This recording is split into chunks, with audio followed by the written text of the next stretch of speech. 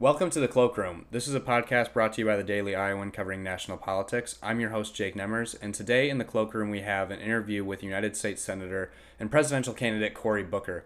Senator Booker was at the Iowa Memorial Union Monday night speaking to a crowd of students and Iowa City residents and voters on a multitude of issues covering, his new child poverty plan, gun violence, health care, and asylum, just to name a few. But Senator Booker was nice enough to sit down with me and one of our other reporters for the Daily Iowan, Julia Shanahan. She's our assistant politics editor as well. So we were able to sit down with Senator Booker and talk to him about a multitude of different things that are kind of pressing him in his campaign at the moment. We talked to him about different things like his recent fundraising haul. We talked to him about why he's coming to Iowa City at this moment and how he's preparing for the next Democratic presidential debate. So I hope you all enjoy our interview with Senator Booker, which is coming on right now. Our dream will not perish in the pit. Together, America, we will rise. Thank you.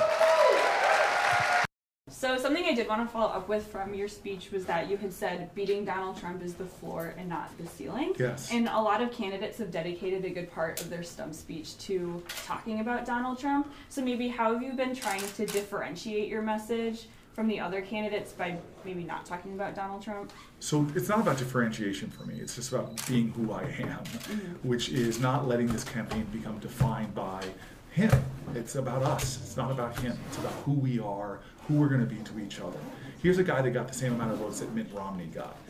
We have to get our community inspired, our voters charged up and energized, and get even his voters to understand that this is not about us versus them. It's just simply about we. And that's really the mission and the message of my campaign. It's about trying to pull people together.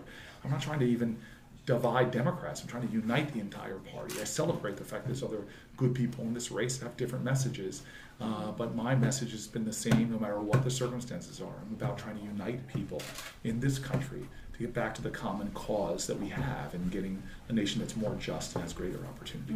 Yeah, so the last 10 days, I know your campaign was really persistent in the outreach and doing your fundraising, Yes. and you met a record goal for the quarter. Yeah. So I was just wondering, what was it like asking people for money? It is the most difficult part of the campaign, frankly. But it's also the most inspiring when you get like $3 donated to you from a student who's struggling themselves to financially, for people who just believe in you enough to want to support your campaign. And that 10-day period, we got almost 50,000 Americans that were willing to put some money into our campaign. It was very, very inspiring. But it's the toughest part of this campaign for me. So what was that process like? Well, it was a moment of incredible, radical transparency. We decided to tell people we need help, or we're going to have a hard time building a campaign that can win. And so it was a little bit about courage, sort of stepping out there and exposing the truth of your campaign. But I think when you take risks like that, there's often tremendous rewards, and there was, in the sense that people didn't want to lose me in this race, and they rallied behind me, and we got a really great injection of resources into our campaign. So that being said, now that there's a little more traction, I know you're opening up more offices in early voting states. Will you be expanding your Iowa staff as well? Absolutely. The Iowa staff is the first among the contests, and it's going to be the one that gets the most resources. So are there any specific strategies moving forward in the early voting states in this stage? Work hard. We really believe that the more people who hear my message, to get to connect with me, the better we do. We see that in nights like this with so many people coming up to me afterwards and saying, "You got me. I'm going to caucus for you. You were in my top 3, but now you're my number 1." The best thing we have going for us is for people to come and hear my message.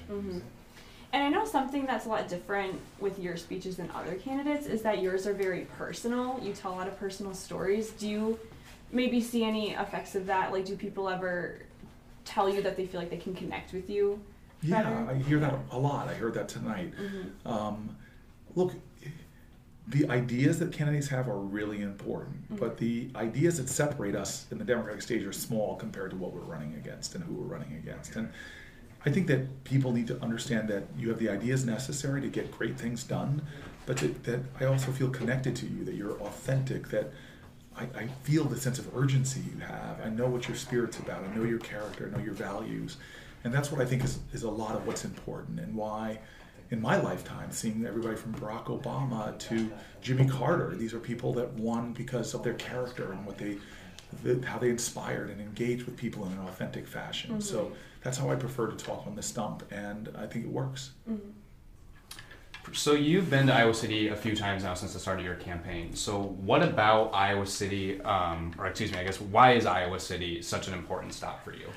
Well, I think all of Iowa is, first of all, but this is definitely a great community where there's going to be really important caucuses here. And we're going to try to do our best to win this area. And so we're going to compete here. And that means I've been here a lot already, and I'm going to keep coming back. Definitely. So I guess we have another Democratic debate coming up here soon. So what are you focused on kind of leading up to that debate? We're going to continue to work our campaign plan and talk about issues that really matter, we think should matter. We're the first campaign to come up with an issue on child poverty. The 170 plans, nobody's talked about this. We think it's an urgent moral issue. So we're going to continue to come out with some really exciting policies. We have one coming out at the end of the week that I'm very excited about. And we're going to continue to talk about issues we think are relevant and important. But more importantly, we're going to keep trying to give people a chance to meet me. We're going to keep organizing with great organizers here on the ground. It's about executing a campaign. We have about 4 more months until the caucus is, so we're going to work really hard. Since we're the University of Iowa paper, we always ask everyone, do you have any strategies specific to mobilizing young voters, especially in Iowa?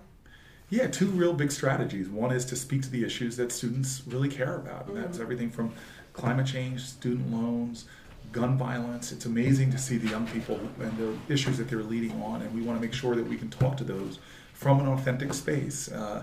And then number 2, it's just to organize students. Students want to be catered to like every Iowa voter. They want to meet you. They want to know who you are. They want to have a chance to engage with you. And so we're going to continue to do that kind of organizing. Cool. And we really want Iowa, all students basically, all students around Iowa. We want you to be involved in our campaign, help to lead in our campaign. And we hope that folks that are reading your newspaper will lean into the campaign and help us to win. Thank you so much. Thank you so much. Thank you guys. Are you kidding me? Thank you very much. All right. Thank you all so much for listening to our interview with United States Senator and presidential candidate Cory Booker. If you'd like to check out Julia's article over the entire event, please check out the Daily Iowan.